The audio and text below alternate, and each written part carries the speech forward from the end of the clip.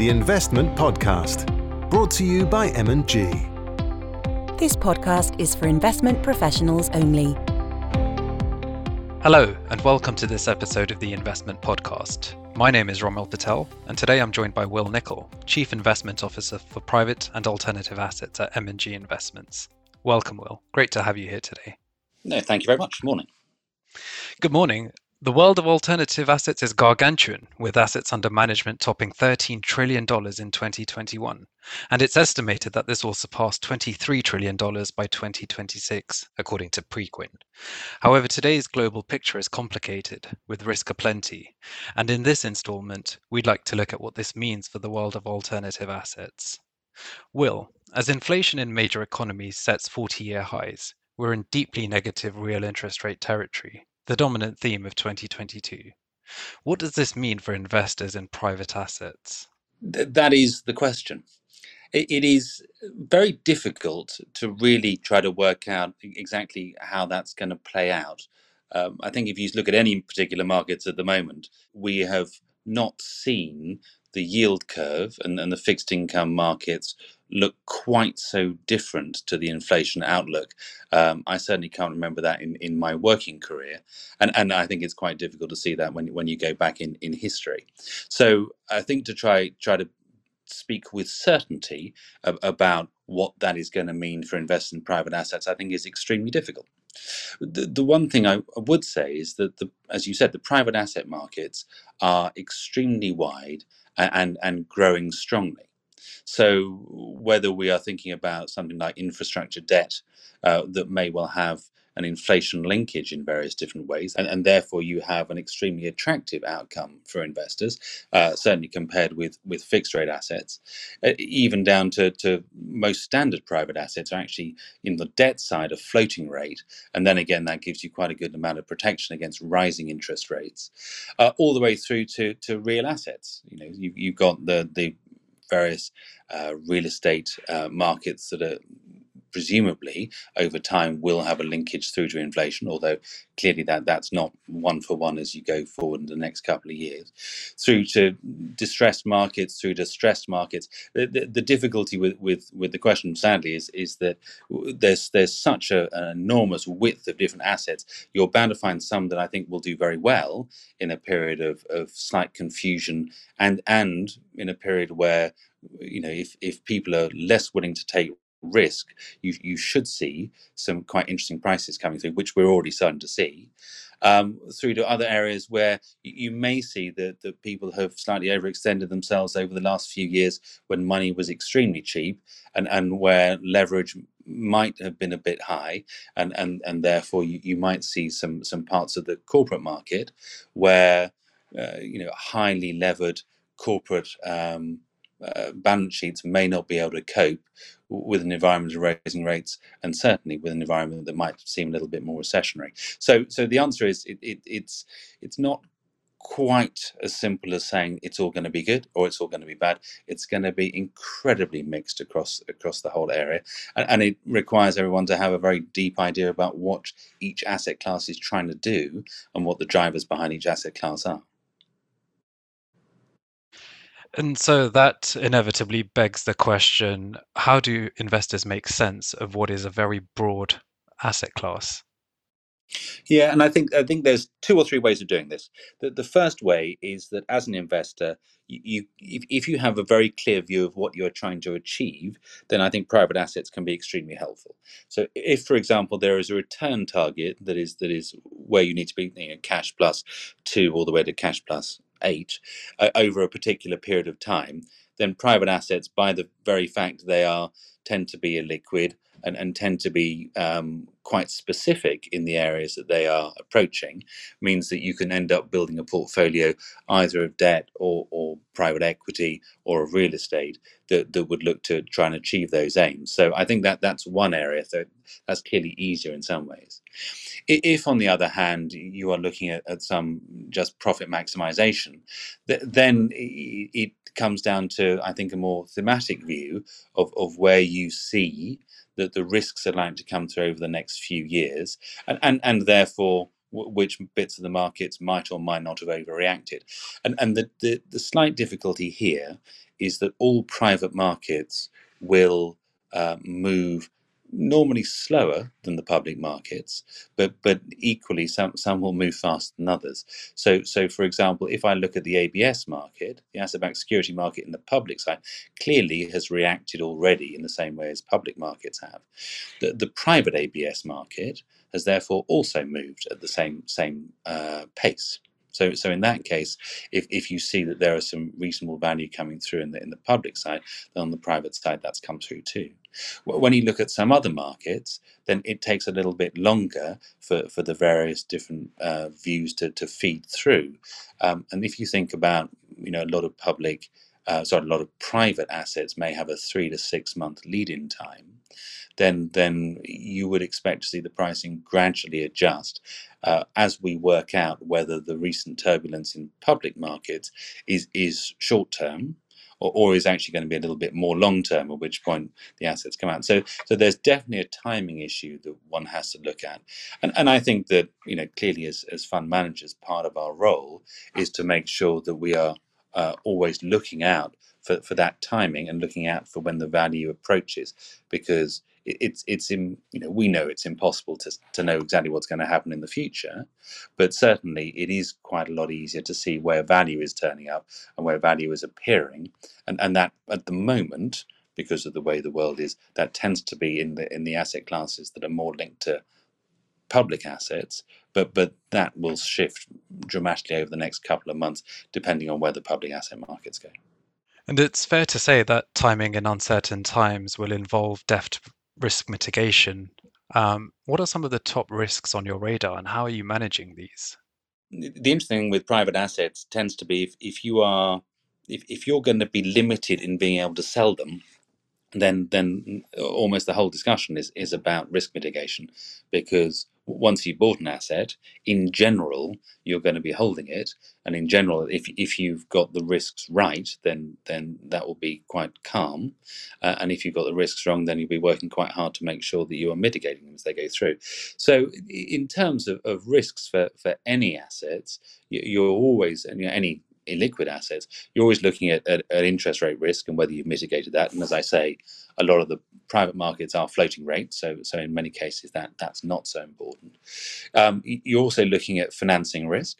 So in quite a lot of cases, and we tend to do a lot less of this, but in a lot of cases there's actually been leverage placed on private asset markets, and so the availability of leverage or the cost of that leverage coming through, I think that is also something that to the private asset markets as a whole is going to be quite important. As I say, that's not something that we tend to do in most markets, and therefore I think that's less of an issue for us.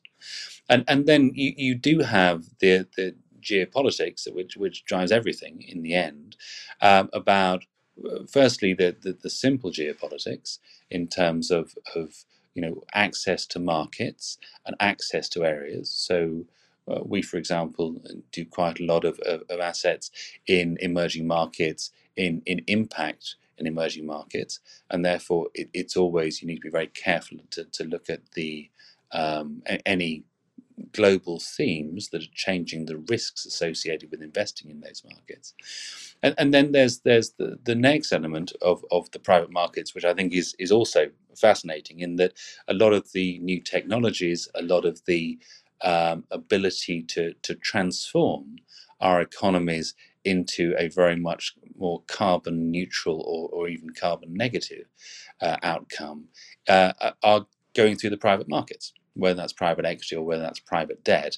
Many of those companies aren't yet at the sort of size that would go to the public markets, and so you have another whole set of risks or opportunities with dealing with how emerging technology is going to disrupt either some of the assets that you've already got in for example, some of the infrastructure space, or whether you're going to be able to get the super normal returns that you'd expect to get from investing in more exciting parts of the market where things aren't developed.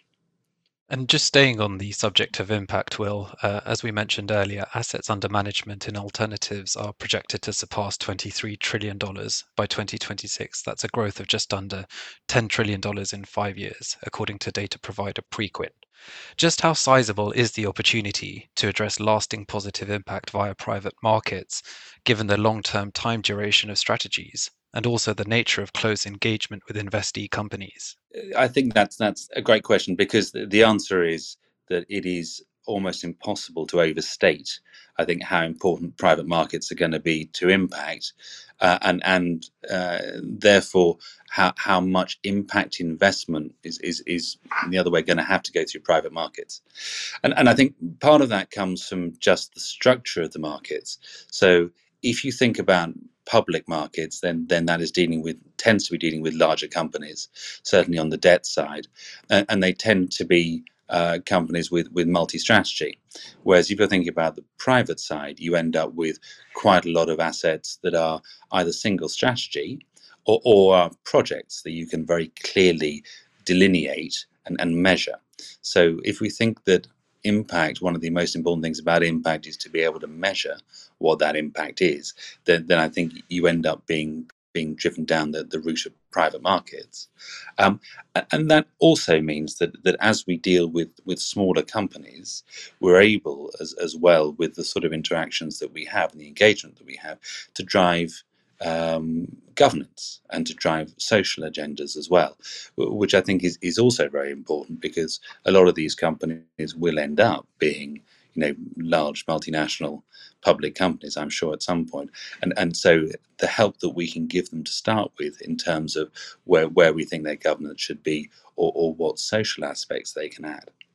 I think the other thing that about the private markets is, because you tend to be getting quite early, you can do things that I think just probably aren't available elsewhere. So when I think about our investment into carbon negative housing, that's just not something that's available in the public markets at the moment. Or if you think about carbon capture, so through our catalyst funds, we've been able to invest in some really very early stage companies that are doing things that could fundamentally change the way that either climate and the various other problems there work, or indeed social ideas such as housing and climate together, when you think about carbon negative housing.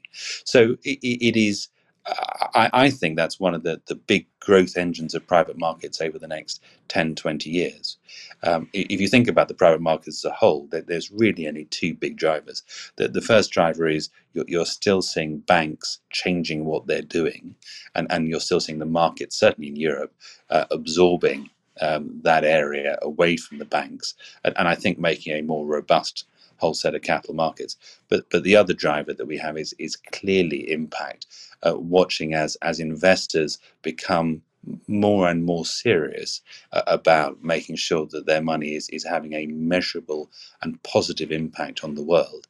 And I think that those two things together means that you're going to have growth of the private markets over the next 5-10 years, just from the way the banks are moving. And from the impact discussion, then you're going to have a growth driver over the next 20 years, as we look to try and fundamentally change quite a lot of the economies of the world. I mean, this is a significant and real shift that's going to require a lot of money, and it's going to require a lot of money to take a bit of risk in terms of working out what the future technologies are, and how they're going to work best, and how that's going to fit in with the established markets. And finally, before we go, Will, I'd be remiss if I didn't ask you for your final thoughts as we enter the second half of the year. Over to you.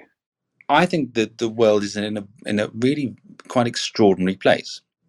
It is very, very rare, as I said before, to see interest rates and inflation and growth all looking the way they do, and looking completely out of kilter. Which I think, and everybody who's listened to this will understand, that it's very difficult to see where to invest and how to invest.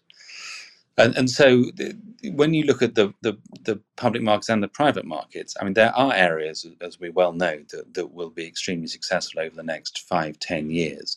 And therefore, the way that I'm looking at it is that a lot of the change that we're going to see over the next 5 or 10 years, whether that's in impact, whether that's in climate, whether that's in emerging technologies, whether that's in energy, are going to come through the private markets. And they are going to be areas that are developing fundamentally over the next 5-10 years, which will be extremely good investments. It may be more difficult to see it at the moment. I think also that when you look at some of the existing investments, we're in a period of volatility, and periods of volatility clearly throw up opportunities as well as regrets. So I think it's all quite exciting. I think we are in a very interesting position where it is not clear exactly how central banks are going to work. It's not clear exactly whether we're going to go into a recessionary environment or not. It's not clear, because we haven't done QE before, how quantitative tightening is going to happen. But each of those things is adding volatility to the markets, and therefore opportunities are appearing already. There are going to be significant opportunities coming through over the next 1 or 2 years, which will produce investments that will be extremely attractive and beneficial for investors coming through over the next 5-10 years following. But as I say, the most important thing at the moment is to be opportunistic and is to be very aware of what you're investing in. And I think in the private markets, particularly why you are investing in that area. Well, sadly, that's all we have time for in today's episode of the Investment Podcast. Thanks indeed to Will Nicol, CIO of Private and Alternative Assets, for sharing his perspectives, and indeed to you, our audience, for tuning in. Until next time, it's goodbye for now. This podcast is for investment professionals only. For further information, please view the notes which accompany this episode. The value of investments will fluctuate, which will cause prices to fall as well as rise, and investors may not get back the original amount they invested. Past performance is not a guide to future performance. The information and views expressed should not be taken as a recommendation, advice, or forecast.